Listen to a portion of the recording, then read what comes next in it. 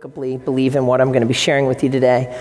We are bringing an end to our series on financial freedom, and we started out with Pastor Dylan full of debt and loans and credit cards like many of us, and then we transformed him into Gangsta Dylan, and he has found financial freedom, yo. And we covered a couple of topics here, and because we lost last week because of the storm, we've had to narrow this down. And so the first one that we hit here, thank you, by the way, Ruben Correa, for doing this artwork. You're awesome. If we ever need to spray paint the side of the church, you're my man, brother. And we might coerce him into doing a graphic for our Prophet series as well, too. But debt is just real, man, right? And it hurts and it's heavy, and we've been there, every one of us. And so we talked about it at first, that God wants to help us climb out of debt. He really does. And one of the life verses for this is found in Proverbs 22:7, where it says, the borrower is slave to the lender. And every single one of us in this room knows what it's like, where we're running with excitement towards something, and the chain of the bondage of debt just pulls us short of that. And it's like, man. And so we got very practical with this. You know, we said, you know what? In order for us to allow God to be Lord of our finances, we need to be good stewards with what we have. Sometimes it's not what you don't have, it's what you do with what you've got. And so one of the steps here, we talked first about a budget.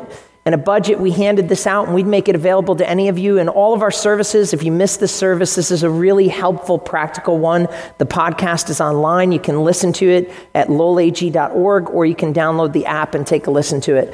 But very, very practical too. And we talked about the debt snowball, that what you want to do is list every single one of your debts from least to greatest, and you begin to just make your payments. But then once you pay off the smallest one, instead of saying, hey, I got 40 extra bucks a week now, you take that $40 and you put it and you double down on the next debt. And you continue this until it happens over and over again. So proud of a couple of students, Emily and Rob Barrel, who graduated, and they just paid off over, I think it was 72 months. They paid off $76,000, right? Is that, yeah. And I was just like, man, they got serious with debt. And we talked about it. You want to get rid of debt, you got to get serious with it. That's the starting point there. And then we followed up and we talked about the deceitfulness of riches. You know what? It's so important that you understand what money isn't.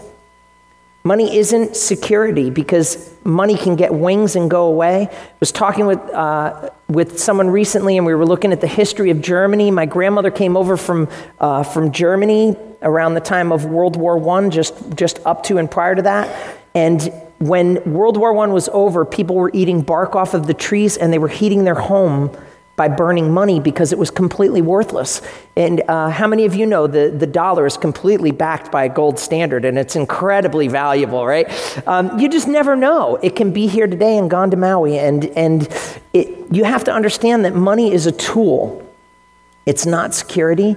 And it certainly should not be our God. It shouldn't be our source of happiness, contentment, and peace. God wants to be that for us. And so with those things, we talked about how easy it is. And this verse right here in Matthew 13:22 is so critical. And again, if you haven't heard this message, so important that you place money in its proper place, not on the throne of your life. But Jesus said it like this: as for what was sown among the thorns, this is the one who hears the word, but the cares of this world and the deceitfulness of riches choke the word, and it proves unfruitful. It is amazing to me how many people who go to church their entire lives never experience the joy and the peace and everything that God has for them, because they allow the riches of this world and the deceitfulness to get a chokehold on their peace, on their happiness, and it chokes out to where you can literally go to church your whole life and be completely unfruitful in the kingdom of God, your whole life.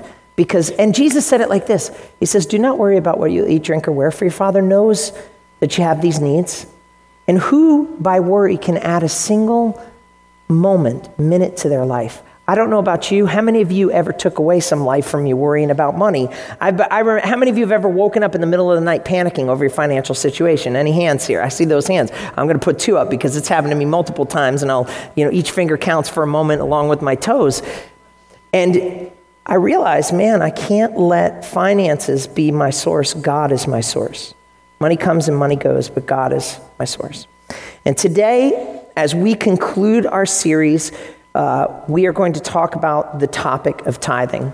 Now, understand something. First of all, if you're a guest and you're here, I don't think I've ever publicly directly talked about this topic in the 3 years that I've been here.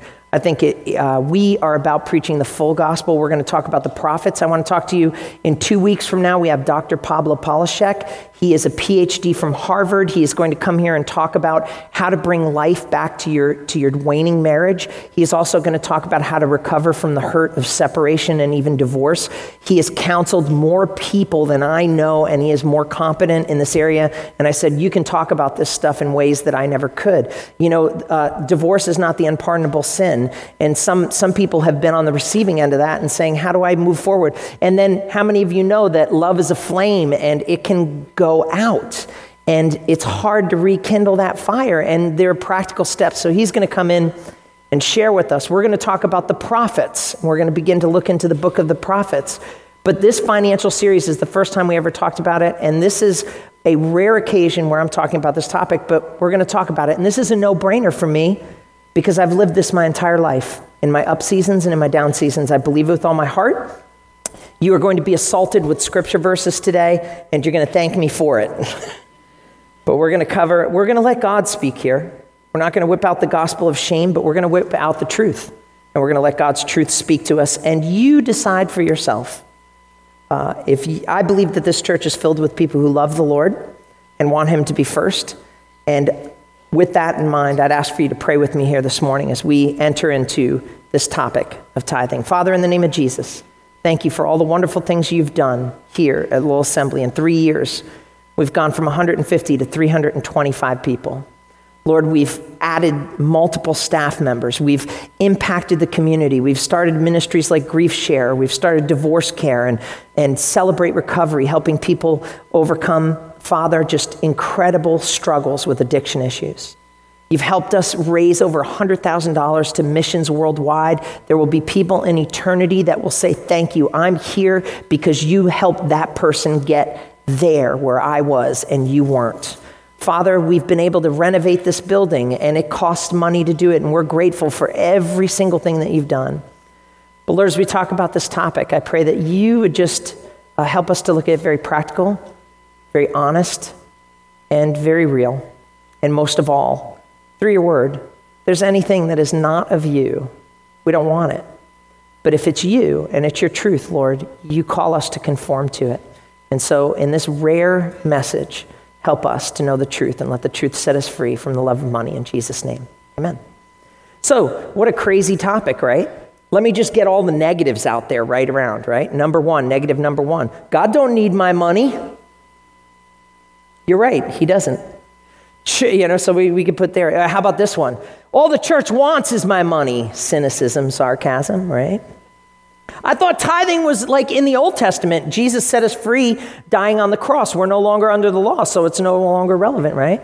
Or here's one. Tithing's not mentioned in the New Testament, right? Pastor, it's just totally irrelevant for me as a New Testament follower of Christ. And so we should just basically take a blade to the biggest portion of the Bible and just kind of move it aside. And we just have to focus on everything on the right side of the Bible because that's that kind of thing there. I'm in a lot of debt. God understands I don't have to pay tithes because I'm in debt. And he's gonna understand, and I'll get around to it. I can't afford to pay tithe. There are lots of things that we could throw out there, and hopefully before this message is over, you'll be able to hear this, and I'll have possibly answered some of those questions for you. I'm not going to answer all of your questions, but I hope that through walking through this teaching and this truth that God will help us see Scripture. We believe a Bible study in this church is very simple. We look at God's word and we ask 3 questions. How do I see God in this passage of Scripture? Where do I see me in this passage of Scripture?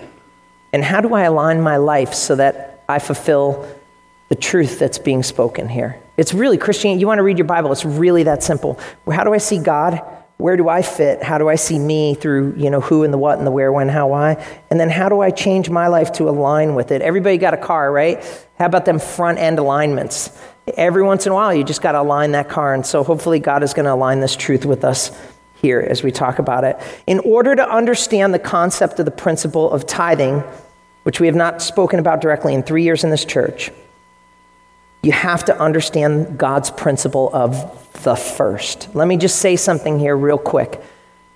One of the most influential people in my life recently on this subject is a pastor in Texas by the name of Robert Morris at Gateway Church. He wrote 2 great books. One of them is called The Blessed Life. The other one is called Beyond Blessed. Another person who's spoken deeply into my life is a man by the name of Randy Alcorn. And as you came in, you probably got that trifold flyer on the back. 2 of those books are there. They can answer questions for you in ways I never could even begin to. And we're all individual people, right? Some of you are going to take this and you're going to listen. You're going to be like, man, that's total truth. I'm going to apply that to my life. You could listen to it and be like, nah, I'm not going to do that here. We're not forcing anyone on anything other than just to examine the scriptures today and let God speak. And so what is the principle of first? To understand the topic of tithing, you have to understand God's principle of the first. Look at Exodus chapter 13, verse 2. God says this about all the animals being born in Israel. He says, consecrate to me all the firstborn, whatever is first to open the womb among the people of Israel, both man and of beast, it is what? God says, first child, first animal, first puppy, first sheep, first goat, first male, it belongs to me. It's mine, the first. And then in verse 12 and 13, he says this, you shall set apart to the Lord all that first opens the womb, all the firstborn of your animals and all the males shall be the Lord's. Every firstborn of a donkey you shall redeem with a lamb. Or if you will not redeem it, you shall break its neck. Every firstborn of man among your sons you shall redeem. Now, what's interesting about this, I have a couple of people in this congregation who are language scholars. They're not just people who are familiar with Greek or Hebrew, but they're scholars. And they keep me on my toes and they force me to dig in. In fact, we've got one couple where one of them is a New Testament Greek scholar and the other one is an Old Testament scholar. And if I get this wrong, they will be sure to correct me on the side. But check this out. It's not that hard. I can explain it to you guys. In the Old Testament, it was written in the Hebrew language, and the Hebrew word for redeem is padah. It literally means to buy back with a ransom, right? To say, hey, I need to buy this back with a ransom. Somebody gets kidnapped, you pay the ransom, you get the person back. In the time about 250 years before Jesus was born, they translated their entire Hebrew Bible into the Greek language. And the reason they did this was because Greek became the strong language. I wonder if right now, there was a time where Aramaic was the international language, and for the longest time, it's been English. It looks like Mandarin Chinese might be a very relevant language, ni hao, for us to become familiar with because that's becoming an international dominant language. But Greek became very important, so they said, hey, we need to get the scriptures into everybody's hands. So if you take that Hebrew word padah and you try to say the concept of redeem, you would use a Greek word that's pronounced lutromai. Everyone say lutromai. It's basically saying in Greek the thing that you're saying in Hebrew, to redeem back. And let me tell you something. This is the interesting thing. God said the first to open the womb belongs to me. But then he says it about the donkey and any of the animals. He says, if you do not redeem it, break its neck. In other words, if it's not coming to me, nobody gets it. Now, here's the interesting thing. A donkey is an unclean animal. There were clean and unclean animals, and a clean animal is a lamb. So in order for you to keep that donkey, you had to offer up a clean sacrifice, an animal, in this case, a lamb. And isn't that what Jesus has done for us? You and I, every single one of us, unclean before God. Not pure, not worthy of heaven, not worthy of Jesus. And he shows up, and the Bible says it like this. John sees Jesus walking down to be baptized. He says, behold, the Lamb of God who takes away the sins of the world. How many of you are grateful for Jesus Christ who takes away your sin? Like, I could never have enough money to pay for it. I could never do enough good deeds to take care of it. That is what Jesus did. And in fact, that same Greek word, lutromai, is used multiple places, like in Titus 2:14, about Jesus and what he did for us, who gave himself, meaning Jesus, for us to redeem us from the law, all the lawlessness, and to the purity for himself a people for his own possession who are zealous for good works. And 1 Peter chapter 1, verses 18 and 19, it says it so beautifully. Knowing that you were ransomed from your futile ways, you inherited from your forefathers, not with perishable things such as silver and gold, but with the precious blood of Jesus Christ, like that of a lamb without blemish. Thank God for Jesus. He redeemed us. He bought us back, unclean, reconciled us to God. Nobody's going to be in heaven walking like this saying, yes, I earned this. I was good enough. In fact, Jesus said this, tax collectors and prostitutes are entering the kingdom of heaven before some other people because they understand it's by grace we're saved, through faith in Jesus Christ, not of works, so that nobody can boast. Now the good that I do is an ongoing thank you card to Jesus, saying, Lord, you've done for me what I could never do for myself. Because of that, thank you. I'm going to live your truth. I'm going to follow your commands. I don't promise to be perfect. I may make a mistake, but Lord, when I do, I'm going to fall forward so that I'm closer to you from it, and I'm going to brush myself off. God knows what we're not just as much as what we are. The Bible is filled with God talking about firsts. Talk about Genesis, the first tree. God says, you can eat of all of the trees in the garden. That one is mine. Do not touch it. He talks about the firstborn that we just read about. But then when the Israelites are invading the land with Joshua, he says, I want the first. The first city belongs to me. When you come to Jericho, nobody is to take anything from it. The silver and the gold from the city go to the treasury of the Lord. I don't want you touching anything in that city. Now, here's the amazing thing. From a perspective, I don't want to call myself an archaeologist, but somebody who's interacted significantly and very much a lot with archaeology. There are some things that you can learn and see from it, and I want to show you a picture, 2 pictures. That is from the city of Jericho, and those are grain jars. And this second picture shows you up close a jar filled with grain, burnt with burnt wheat. Now, here's why this is significant. First of all, you're looking at proof of the story of Joshua physically in front of you. The Bible isn't a long time ago in a land far, far away. This is actual. But here's the thing. The Lord said to the Israelites, do not touch anything in that city, burn it. Joshua obeyed what God told him to do, except for a dude named Achan, who was like, check it out. Bar of silver, nobody will miss this. Boop. And the story goes, and you can read it in Joshua chapter 6 and 7, where they went out to battle and they lost, and they said, what's going on? Isn't God with us? He promised he'd be with us. And they cast lots and they narrowed it down, and it came to Achan, and they're like, what's going on, bro? Everything's pointing to you. You know, we know you. He's like, well, I just kind of grabbed some gold. And the Bible says that they were dragged out into a valley and the family was stoned to death. I was like, man, that's harsh, God. You're like harsh. He was making an example because God's saying there's going to be 1,000 other cities like this. But this one is mine. It's my first. It belongs to the Lord. And then finally, in Exodus chapter 23:19 and Proverbs 3:9, God talks about the first fruits. He says, the first of your flock, the first of your grain, the first of your fruit, the first of your increase. Now, why does the Bible talk about grain and fruit and this and that? Here's an interesting fact for you. Go back as far as you can in human history. Only in the last 100 years have we not had farmers. Right now, I believe it's something like 6% of the world are farmers, or I could be getting that wrong. It could be 6% of America is used for farming. It's just nothing. Where actually, if you go back 100 years and go back 2,000, 3,000, 4,000 years, 98% of the entire human race were farmers. So all of the language is in agriculture. It's in grain. And they were herdsmen, so it's in flocks. And so you could update this and say, bring forth the first fruits of your yen, of your real estate, of your whatever you want to put it in, whatever your stock and trade is. That's what the Lord's talking about. He's talking in the language of that day.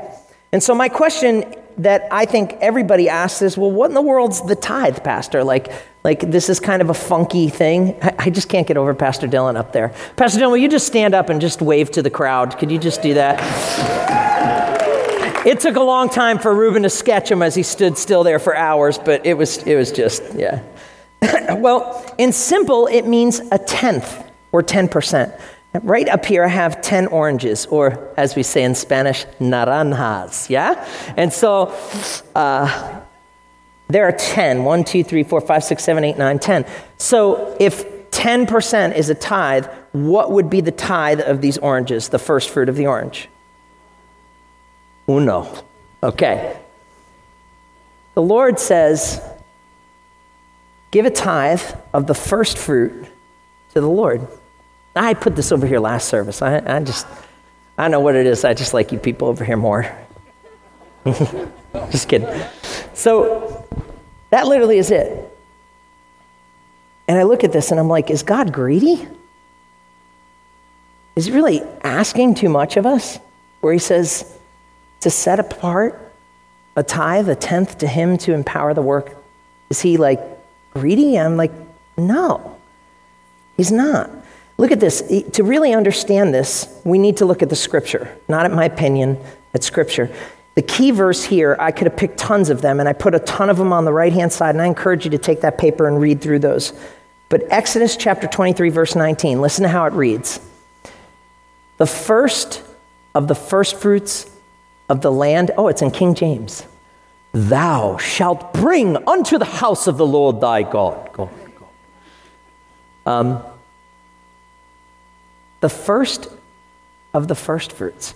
That kind of is like, wait a second, I get the first fruits, like when fruit starts growing, and it's just starting to be. He says the first of the first fruits. Now, there are tons of other verses we could look to, like Leviticus 27:30. It says, and you can leave it on that one there for a second, but it says, every tithe of the land, whether it's seed of the land or fruit of the tree, the Lord, it's holy to the Lord. And then they turn to herds, and they say in Leviticus 27:32, and the Lord, every tithe of the herd of the flocks, every tenth of an animal that passes under the herdsman's staff shall be holy to the Lord. And then Deuteronomy 14:22, you shall truly tithe all the increase of thy seed in the field and that brings forth year by year. There's an interesting story in the Old Testament of two brothers, Cain and Abel.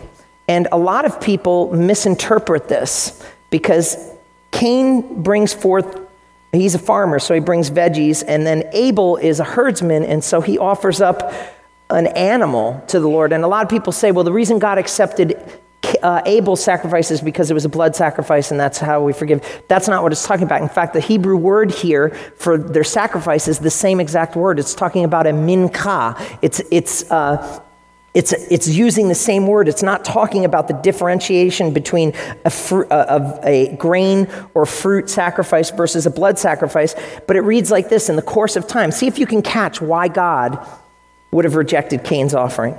In the course of time, Cain brought to the Lord an offering of the fruit of the ground.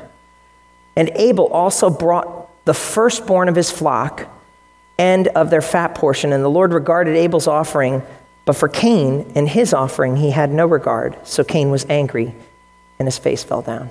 Did you catch that?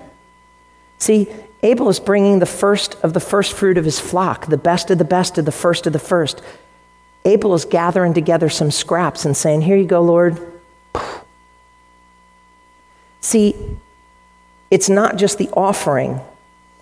It's not just the tenth, but it's the first of the first fruits. Let me do it with this. I had so much fun with this first service. Help me out here. You ever see where gangsters are going like this?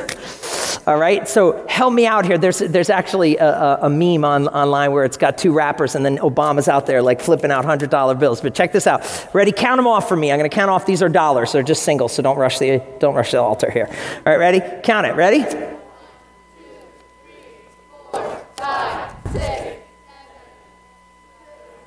7, 8, 9, 10. Holla for $1. All right, so we have $10 bills here. What is the tithe on $10? 1, right. $1. Here's the part that's going to stump you. Which one of those dollars is the tithe? According to Scripture, I'm just reading through Scripture here. I'm not talking about my opinion or anything like that. It's the first of the first of the first fruit. Here's something that, there was a time in my life, listen, I told you this is an easy message because I've been practicing this in good and bad times and for decades of my life. When I started in ministry years ago, I was in Providence, Rhode Island, where we were reaching out to, our goal was to give an adequate witness of Jesus to the 50,000 children under the age of 18 in the inner city of Providence, Rhode Island. And man, we made a huge dent in it. And while we did that, it required full-time work from me. And so there was no money. And so I did that full time. Going into the projects, it was such an incredible thing to watch God move. But I had to work. And so while I worked, the only job I could get was preloading trucks at UPS part-time. And I was making $119 a week. And I said, you know what? I'm going to honor you with the first of my first fruits. I wasn't even buying food at the store. I was eating food from a local food pantry. Not too proud to not do that. I was eating food from food pantry. But the first thing I did was I honored the Lord with the first of my first fruit. And God was so faithful. And I'll talk about that in a little bit here, but I'm telling you, really for the point of the first, it's the first that God says. I realize when I sit down and I write my mortgage, and I write my electric bill, and I write my debts, and I hold out on God, what I'm saying is, I want to satisfy the mortgage company because they're going to take care of my problems. I want to take care of my savings account and pay that because that's going to really provide security for me. When you give a tithe to the Lord, what you're saying is, Lord, I'm going to honor you with the first fruit of my life before I take care of anything else because you are my source, not money. You see, this is why so many of us struggle with the deceitfulness of riches and we lack so much peace is because we've put our faith in something of what it's not. Money cannot purchase you security. It's temporal. Billy Graham said it like this: my family has found the truth that God can do more with 9 that is blessed by God than 10 when we're on our own. And it's not about God needing your money. It's about, first of all, being able to put God in that proper place. In the New Testament, the only place where it says that there's a competitor for God, it says is greed, money, which is idolatry. It's not money that's evil, it's the love of money. It's holding on to it and hedging it like, this is going to make me happy. This is going to buy me security. And I said this once, but years ago, I had a friend of mine who walked up to me and said, hey, Paul, you know what your problem is? Your problem is you don't believe that Jesus fully satisfies in every area of your life. I said, man, Brandon, why do you say that? And he goes, well, I listened to you talk and you're like, man, God, will you just provide the right job? And then you're going to get that job. And then you're like, Lord, would you just provide a wife? And then you're going to get that wife. And Lord, would you just provide a home? And then you're going to get that home. And Lord, would you just provide children? And then it's going to be, Lord, will you just pay off that mortgage? And then you're going to live your whole life and you're going to look back and you're going to say, you lived your life saying, I'll be happy when, I'll be happy if. And the whole time God wanted you to make him your source of joy by however little or much he gave you. I mean, that was a deeply convicting, correcting moment. But it's so true of so many of us. Maybe you struggle in those areas the way that I did. God is our hope. So looking at this, where is the tithe supposed to be given? Okay? A lot of people, here's some questions that people say. They're like, hey, I just bless, I just give as I see need and everything like that. Pastor Dylan makes a great point. We were having a conversation on this. He said, you know what? In the Old Testament, the Bible says, and this verse that we were looking at, if you could go back to it, says, the first fruits of the Lord of the land shall bring into the house of the Lord. Here is listen, God encourages us to be generous. God encourages us to be charitable. But he says the tithe is his, it belongs to him. And it says, bring it into the house of the Lord, that place of worship that you're a part of. Why? Because you may have an on day and you may have an off day. You may have an up day and you may have a down day. Sometimes how many of you have ever given money to I remember one time, let me frame a story here. I remember I was out there and somebody was sitting there and they were just begging and they were hungry and they were like, hey man, can you give me some food? And so my son and I went in and we got some Chinese food and we gave it to him. And then they're like, hey, how about some money? And I was like, oh man, I don't have any, just debit card. That's going to be the next thing. People are going to have debit cards for begging, right? Just run that card, boom, But But I watched somebody go over and they gave him some money, and guess what they did? They went over across the street, they got themselves some liquor, and they were just pounding booze. And now that's one extreme example to this. But here's the thing. In the church, we're making a difference around the world. There are places that your dollars can't go sideways to people. We're sending to people in Saudi Arabia and the countries of Qatar where the gospel is not even being shared. And we're doing good here. We've got ministries like Divorce Care, Grief Share, Celebrate Recovery. With the leader of that group who was playing the drums here, Rick, was praying in mid-service, and he was just weeping, saying, Lord, thank you for the good that you're doing here, changing and impacting people's lives. Like, forget it. There's great things. Let me tell you what, this building, we're renovating it step by step. Our goal is before the next several months are out, we're going to have new carpet. We're going to have new chairs. Why? Because this carpet has been here for 30 years. We just upgraded rooms in back of us here for counseling, where we have professional counselors seeing about 10 people on an ongoing basis. We renovated those. We renovated the bathrooms. Little by little, we're upkeeping the sanctuary. How do we take care of that? We take care of that all completely by the generosity of God's people living in this truth. We can't pay the bills on hallelujahs, that's for sure. And here's the interesting thing, and Pastor Dylan, I got to give him credit for this. He points this out. He said, you know what? It would be really great if we could trust people, but God knew that the trust of his house, when the people would in the Old Testament lay it before the priests, but then in the New Testament it says that they laid their offering before the apostles' feet and they distributed to each person as there was need. There are needs that we understand. We preserve people's dignity. There are sometimes conditions and boundaries that are there so that we're helping empower people instead of enabling them. There are all kinds of things that are going on there. And that's just talking about the charitable needs. Now, I'm not saying don't turn around and help somebody out when you see it, but talking about the truth of the first fruit, the tithe. God says it belongs to me. It belongs in the local church, so that the work of God can be accomplished. Now, here's and what do we do with all of that stuff? We fund the ministries of the church. We renovate the building. We support missions. We support the ministers that are a part of this community. And what's amazing is in 2 Kings 22:7, it says this of the Old Testament priests, but they need not account for the money entrusted to them because they are honest in their dealings. The apostles were honest in their dealings. But in this church in the 21st century, in God we trust, but everybody else we screen. I cannot just write blank checks. I have a limit on how much I can spend. We have a bookkeeper on site. We have an accountant, a CPA off site. We have a treasurer of the church board, and we bring a financial report to the church board each month. And every year we have an annual business meeting. Why? Because we want clarity, disclosure, and we want accountability for this kind of thing. But it says about the Old Testament priests, they didn't even need to do that. And I pray that we always have financial integrity, and we've put the safeguards that are here. But some people say this, well, Pastor, appreciate what you're saying, but your teaching is incomplete. Tithing is Old Testament law, and the cross has abolished the law. Jesus has set us free from the law. Amen. I mean this with all my heart. How many of you are so glad Jesus has set you free from the law, right? Praise God. Totally free from the law, right? So we're free from the law, right? Awesome. Because some of you have really been annoying me, and now that I'm not under the law, I'm going to kill you because I don't have to worry about you shall not kill anymore. Right? Think about my logic here. I say it kind of jokingly, but I want you to track me here. Does it make sense for me to say that Jesus dying on the cross abolished the law, therefore it's everything from Malachi back to Genesis is completely, really technically irrelevant to my life? I have nothing that I need to live or do? No, that doesn't make sense. In fact, the Hebrew word for law here is Torah, which means it can be very, very broad.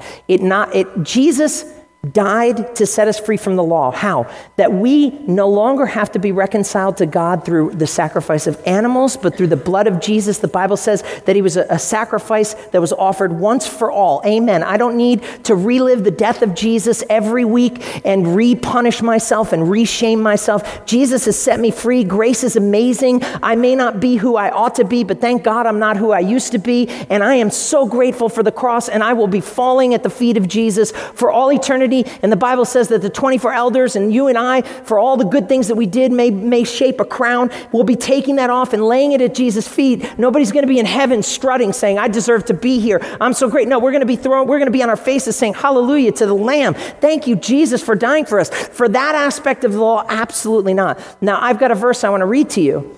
All of my Hebrew friends in Israel and the ones that I have in the United States catch this every time. The Christians miss this. 2 verses in particular, but let me start with the first one. Matthew chapter 5, verse 17. Jesus turns to a group and he says, do not think that I have come to abolish the law or the prophets. I have not come to abolish them, but to fulfill them. Now here's the thing about how that works. The way that properly interprets means that Jesus has not come to abolish them. In fact, he goes on and he says, not the smallest mark of the pen or the broadest one, but he says, I am here not only to fulfill it once and done, but I'm here, it literally means to sustain through proper interpretation.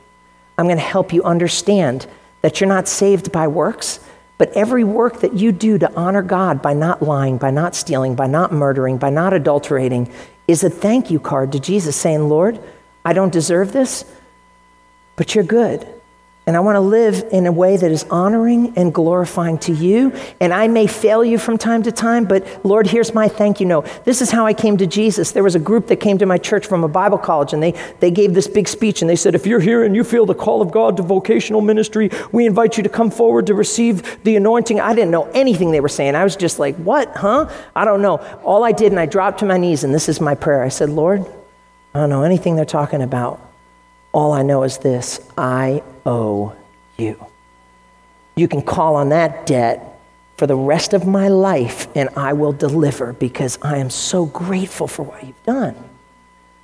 Listen, we don't uphold the law because we're trying to earn our way to heaven, but God's law is righteous. The law of the Lord is perfect. And we uphold God's truth and God's morality because it is right. And Jesus said, I'm not getting rid of all that. I'm redefining the boundaries, but I'm going to help you to walk this thing out, and I'm going to grace you when you trip and fall.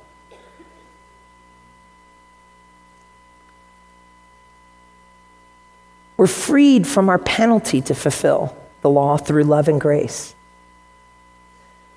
So what do we learn? Okay, just talking about, well, Pastor, it's an Old Testament verse that, the law is done away with. It's in the Old Testament. It's not relevant. Well, here's one for you. And this is a really interesting example.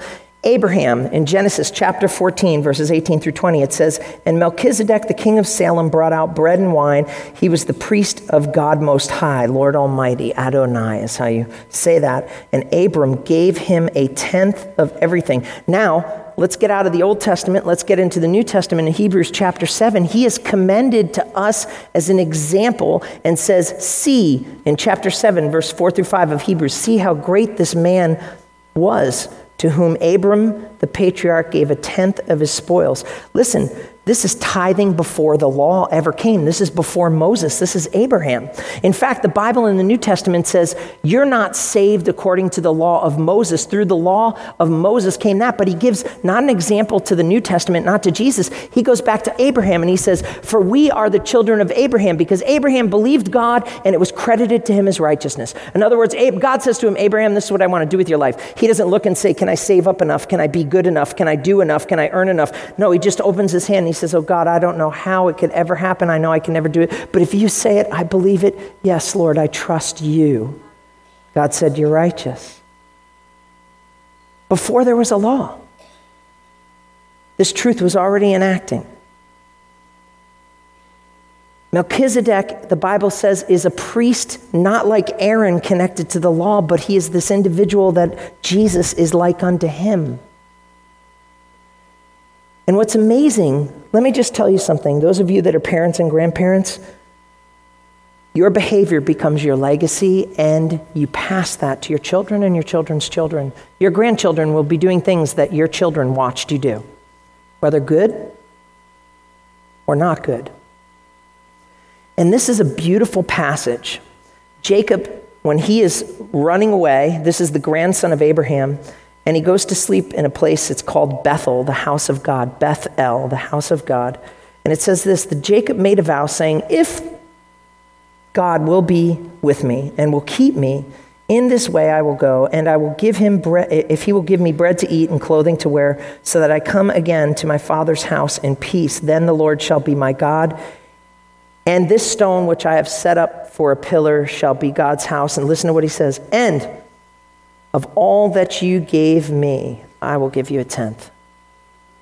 That's Abraham's example in here. Now, I don't fully approve of Jacob's theology because he's saying, God, if you do this for me, then I'll do that. You see, we don't give to get. We give because God said to give, and we give because God led with an example, because the Bible says, for God so loved the world that he gave his only son, that whoever believes in him should not perish but have everlasting life. God, listen, I have had it up to here with leaders that say, this is what we're going to do. And they send me out like a shield and a pawn, and they let me take the hit. You know what Jesus does? He says, get behind me. Let me lead by example. I'm going first. I'm going to go before you. And God anteed up in this. Now, as I was preparing this message, every time I do this, I don't know if it's for first, second service, for one person, many, but I felt like God impressed something in my heart regarding this passage. That this has something to do with someone here, and this is what I kind of felt like the words more or less are here. I'm not like rewriting the Bible here. I'm just speaking what I feel God's put in my heart. So that some of you made a vow to God at one moment in your life. Some of you once depended on God completely and sought him to be with you and to keep you. He was your source. He was your center. You not only sought him for bread and clothing, but joy and victory, but you've lost sight of who truly provides it for you. You vowed, God, I'll tithe, I'll be generous, I'll trust you, I'll serve you, I'll worship you, but you've forgotten your vow, but he hasn't. He hasn't. I had a friend that struggled one time with tithing, and we would talk a bit, and he's like, I don't know, Paul, and you know, I don't push this on anyone, I'm not pushing this on you, I'm just sharing here today, you know, but he was like, I don't know. And then the next Sunday he shows up at church, and this is at North Providence Assembly of God, and he's got this attitude in his face, and he's looking at me, and he makes sure he gets my attention when the plate's going by, and he goes, watch this, and throws it in there. I'm like, bro, what's your problem? Like, what's up, man, you know? Like, God loves a cheerful giver. You are definitely not in that zone right now. And he goes, just want you to know, after we talked about that, I went out and I got pulled over and I got a ticket, and it was the exact amount that I was supposed to tithe. Stop praying for me. I'm like, bro, I didn't pray anything. I'm just saying, like, God has a way of just like getting your attention. Sounds like he's trying to get it, and looks like he's got it. And so, but listen, I've seen the opposite of this happen all the time. You know, it was amazing. Just recently, we had a moment where somebody just came up to us and gave us $100, and we were like, man, thank you, Jesus, very helpful. And we said, you know what, we're going to tithe on that. We gave $10 back, and then all of a sudden we were walking out and somebody gave us a card, and guess what was inside the envelope? Another $100. So we said, man, let's keep doing this. You know, it didn't work like that, but I'm just saying that, listen, when you put God first, when you give him the first fruit and you honor him with the first fruit of your increase, that God has this way of taking care of your needs. And let me tell you what, there's two things that you need to keep in perspective, because some of us are like, well, I know a lot of rich people that totally aren't, you know, worried about anything or whatever. The Bible says that we'll all stand before the judgment seat of Christ, and we will give an account. Listen, sometimes God is on the front end with this thing, and sometimes it's on the back end of this thing, but he is a perfect accountant, and he understands this. And now listen, we're not talking about legalism here, like God isn't going to love you if you don't do this, or that God's going to strike you dead if you don't do this, but like, you do this for the right reasons. It's saying, God, I'm putting you first. I want to honor you. By doing this, I say that I'm not trusting in these things, I'm trusting in you. I'm trusting for you to be my God, to provide, and I will just do whatever you do. And then people come along and they say this, well, all right, I get the law part, but maybe tithing isn't mentioned in the New Testament, Pastor Paul. It's not mentioned. It's grace giving. That's the new tag now. It's grace giving in the New Testament, right? Well, first of all, if you read the grace giving that those people did, they gave everything, and I ain't seen nobody doing that ever. Okay, so you're not as generous as you think you are. So when God says a tenth, I'm like, hey, buddy, it's all yours. And we believe, if you look at the envelopes that we have in the pews there, we have this thing where it's broken down. It says tithes and offerings, and then it says beyond the tithe, because we believe that, first of all, that first tenth belongs to God. It's not even ours anyway. So we give it to him. We redeem the rest. We trust him for that. But then sometimes God moves on our heart and we're like, man, I want to see Jesus's fame and name get around the world. I'm giving to missions, and we've made pledges, and thank God for so many of you who are faithful. We raised $125,000 in pledges towards missions worldwide. We continue to send people to places where nobody is going to share Jesus, supporting missionaries and ministries, and we're going to keep doing that and reaching further and watching God bless greater. But tithing's not mentioned in the New Testament, Pastor Paul. Well, actually it is. This is another verse my Jewish friends get all the time. They're like, "Ay vey, Paul, I get it. Ani ho'eh. I see. Ani ho'eh. You know, I get it. Yada, yada, yada." You ever hear people say that? Yada means to know, but not just to know through experience. It says this in Matthew 23. Verse 23, Jesus is talking about the Pharisees and the scribes. What's interesting is Jesus gives 5 punches to the face of 5 different types of Pharisees, but he's actually quoting the writings of the Pharisees themselves. They actually mention 7 of the Pharisees. 5 of them are negative, 2 of them are positive. But the first one that Jesus goes in on is these people that seem to get it right with the technical issues of Scripture, but the heart issues, they're off. And he says, "Woe to you, you scribes, you Pharisees, you hypocrites, for you tithe mint and dill and cumin. You have neglected the weightier matters of the law, justice and mercy and faithfulness." Now listen to this. "These you ought to have done without neglecting the other."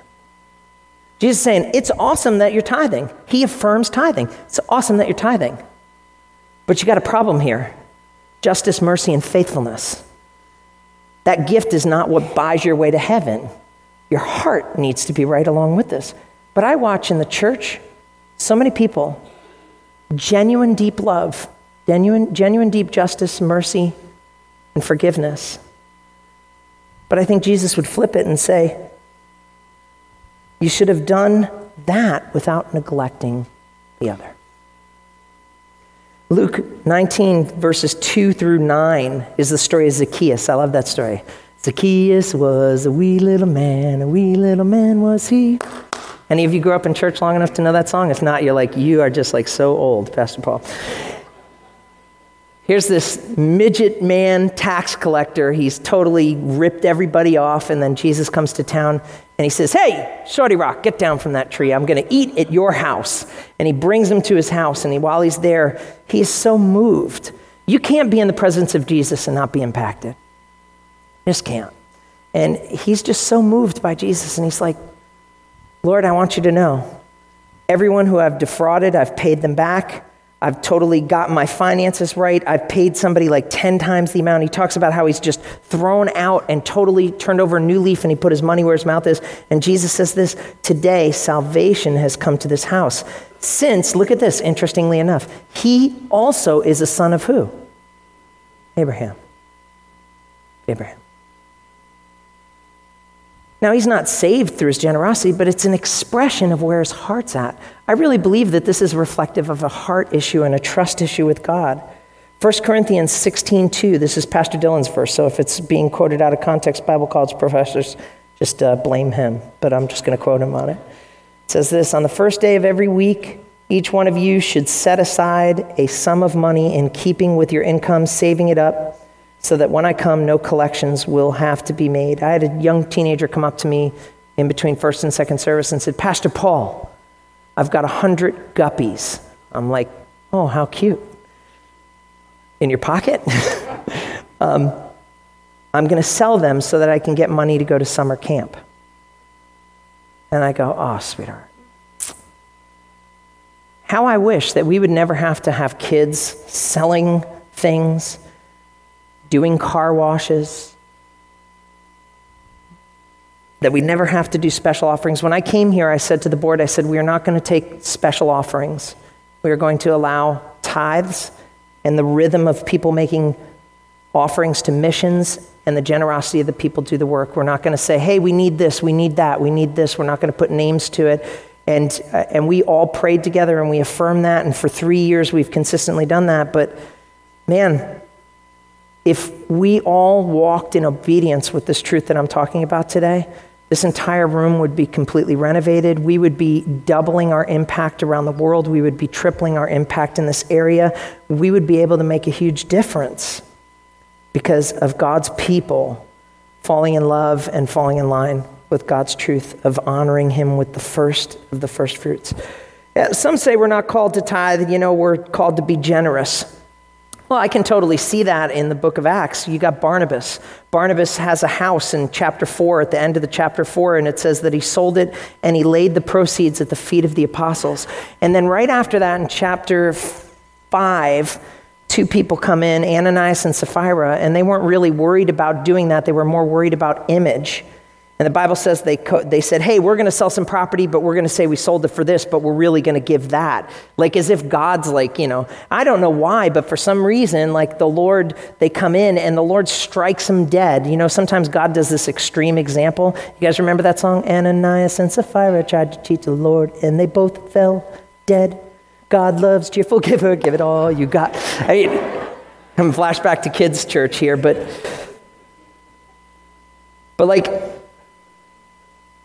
I look at that and I say to myself, man, we could have been reading about the partners of the Apostle Paul being Barnabas, Ananias, and Sapphira, but we will never read that story because they were more worried about the appearance rather than the incarnation of the truth in their heart and in their life and in their practice when nobody was looking. 2 Corinthians 8:7 says, see that you excel in the grace of giving.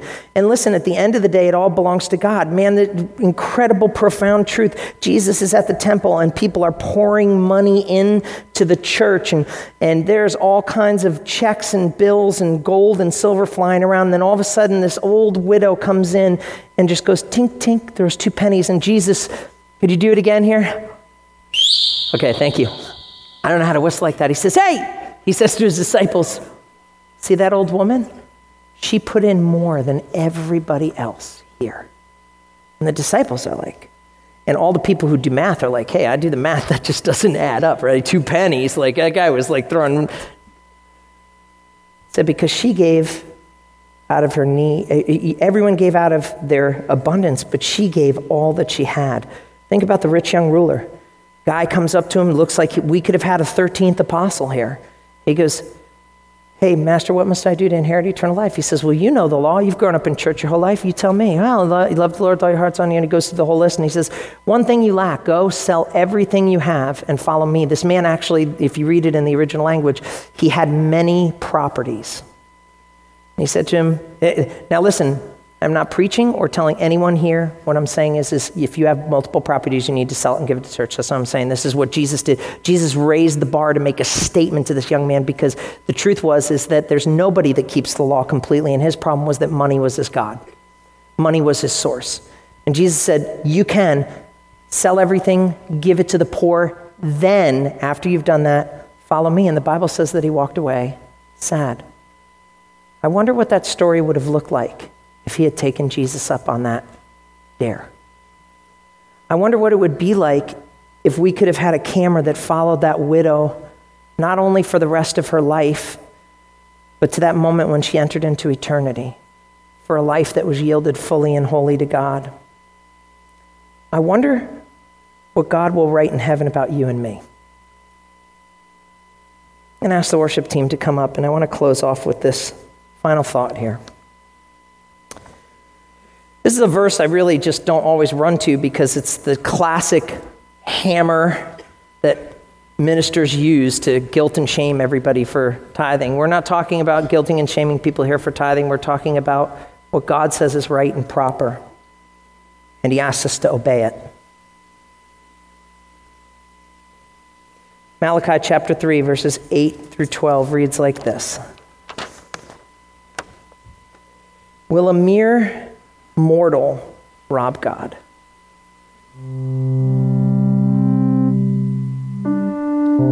Yet you rob me. This is God talking to them. Will a mere mortal rob God? Yet you rob me. And the people are hurt. They're like, Lord, what are you talking about? You know that I love you. You know that I've grown up in church my whole life. You know how hard it is for me. And Lord, that really hurts my feelings. Why would you say that? How have I robbed you? And he says it like this. You ask, how have we've been robbing you. God says, in tithes and offerings. He didn't just say tithes. He said in tithes and offerings. This belongs to God. That sanctifies that. That's not even talking about giving beyond that as God moves on your heart. And there are some incredibly generous people in this church, and we've been able to change the world because of that. He says this, you are under a curse, your whole nation, because you are robbing me. Bring the whole tithe into the storehouse, that there may be food in my house. Test me in this. Listen, all over the Bible, Jesus said, you shall not put the Lord your God to the test. And that comes out of the commandments of the Lord. This is the only place, and I've read through the Bible in a year, many, many years, nowhere else does it say, God says, put me to the test. God says, test me in this, says the Lord. See if I will not open up the floodgates of heaven and pour out so many blessings that there will not be room enough to store it. I will prevent pests from devouring your crops. How many of you worked real hard to save up a bunch and then all of a sudden the bills multiplied? What you had wasn't good enough. The interest rate increases. And we put our faith in paying the bills and getting out of debt and doing all these kind of things instead. And the whole time we don't even realize that we're not acknowledging God as Lord of our life in these areas. I will present the pest from devouring your crops and the vines of your field. They will not drop their fruit before it's ripe, says the Lord Almighty. Then all the nations will call you blessed, for yours will be a delightful land, says the Lord Almighty. Imagine if you had a friend, and every time you guys went out to eat, every week on Fridays, but each time you went out, they just said, I don't pay, I just do dishes. Sooner or later, that person is not going to be welcome back in that restaurant, right? Now, I'm not talking about this as like you're not welcome in the house of God, but think about how we come and we dine and we feed in the presence of God in a church like this. And I've seen it through years, and I'm not even looking at the details here. People that they're fed consistently at the house of God, and they give nothing.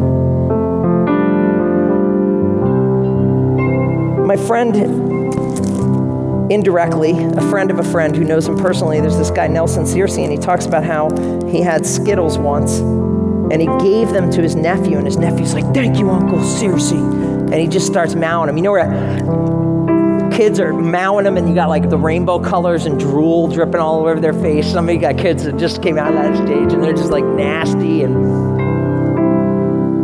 as he's mowing them, he says, hey, Billy, give me just one candy. Can I have just one? He looks at me and he goes, Uncle, I only have one packet. And he's thinking to himself, you miserable little kid. I could just totally eat that whole pack in front of you. I did this once joking with my son, Andrew. But think about God. Everything he's blessed you with. And he says, am I greedy? Am I really just trying to take from you? And listen, this church is making a difference. It costs to do all the stuff here. There are people, Matt Lemos, who consistently works with over 25 teenagers, has given countless hours to working with your teenagers, has never taken a penny from this church, nor could we ever hire him. Is that not worthy? I close with this thought. When I first came to Jesus, I was about a week into it. I was so grateful God set me free. I was set free of potentially looking at years of prison time, and I was just never so ripe and so right with God. It was just such an awesome, incredible moment. And then all of a sudden, my pastor, his name was Russell Joyce, he pulled me aside and he said, hey, Paul, has anyone ever talked to you about tithing? Because the Lord doesn't want to be just Lord of your sin and Lord of your shame and Lord of your dreams. He wants to be Lord of your finances. And there's just days where you're going to need his help. And he said it to me like this, and I'll never forget it. He said, Paul, God has his paydays. They don't always fall on Friday, but he knows how to take care of his children. And if you will trust him, you may not have as much as you might want or think, but man, he will always make sure that he is sufficient and he is enough, because if he's God and you honor him in that way, he'll take care of you. You see, it might be hard to give your faith to Jesus, but I'll tell you what, man, what we're talking about here, this is seriously a serious trust move, to be able to say, Lord, I'm not just going to honor you with a 10th. God didn't say to Abraham, hey, wait until you have 10 kids and then offer me up one. He said, I want that first. I want it. Nobody will ever see or know what you do, but God does. I do this in my life because I owe him. And I know what he does with that. I've dedicated my life to it. I've sent friends around the world who've disappeared into obscurity and could have been famous and wealthy, and they're doing incredible things, and in eternity they will be superheroes. But if I want to sanctify this, if I want to hold on to this, I need to honor God with that. You can call it New Testament grace giving. You can do whatever you want with it. The Bible says this: honor the Lord with your wealth, with the first fruits. I love it if we would stand across this room, and we're going to pray a prayer of faith. Some of you are like, Pastor, this is old news for me. I walk this out in my life all the time. We're so grateful for that. But some of you, this idea of this terrifies you. And if I could just say it from somebody that was there one time looking at it, I'm like, that just doesn't make sense. Like, that's just like, you don't understand my debt. You don't understand, like I trust the church, and you guys are doing great things, but you just don't understand my situation. This isn't about money. This isn't about any of that kind of stuff. This is about saying, God, you're first in my life. Yeah, but you don't understand, Pastor Paul. I serve at the church. That's my tithe. Nope, that's not what God calls your tithe. You don't understand, Pastor Paul. I just help people all the time. Nope, that's not what the Lord does. The Lord says, honor the Lord with your first fruits. Bring it into the storehouse of the Lord. And watch what God does with it in this community. Father, right now there are some people standing on the edge. This is a scary thing. But you're the God that sees what's done in secret, and you reward your people openly. Father, I pray for those that are able and willing to take that step to honor you, that they would begin to honor you with their wealth, with the first fruits, that they would redeem what little they have left and you would multiply it. God, you took fishes and loaves and you fed 5,000. You can totally take the little of $119 a week and multiply it into countless blessing. And I want you to look up real quick as we close here. I have in my hand my first Bible. Before I even gave my life to Christ, my mom said, what do you want for your birthday? I said, a Bible. I was looking at potential prison time. I didn't know what in the world to do. And if you open up inside my Bible, after that pastor said, Paul, trust God in this area of your life. I said, I don't know, Pastor. It doesn't feel good to me, but I trust you with all this other stuff. I'm just going to do it. And as I faithfully gave to God $2,500 to go to Israel, $12,000 for a new car, $250 for a dentist bill, $100 for a dentist bill, $5,000 for braces, $300 from First Assembly, $500 from this person, $1,000 from that person, $1,000 from that person, a home that we couldn't find one under $250,000 in the state of Rhode Island, purchased for $75,000, $2,500 for our wedding, a wedding ring that I couldn't afford, an engagement ring for my wife. You see, I don't just talk about this, and I'm not just speaking this to you. I've lived it, and God said, test me in this and see if I will not open up the floodgates of heaven. When you put God first in this area, we're not talking about obedience and law. We're talking about love and watching God multiply it. You can trust him, test him in this, and see if he will not open up the windows of heaven for you. Father, in the name of Jesus, give us our own stories in this church of how you turned our situation around, not because we made more money, not because we paid off debt, but because we honored you with the first fruit. And in return, not only was your kingdom built, but you blessed your people, pressed down, shaken together, running over. We give you all the glory and the honor and praise in Jesus' name. As we go, we're going to sing this song, Love Ya. You probably won't hear this for at least another year or two. It's over with. Everybody just turn to your neighbor and say, thank goodness, huh? God bless you. We love you. Have a wonderful week in the grace of God. Jesus, we love you.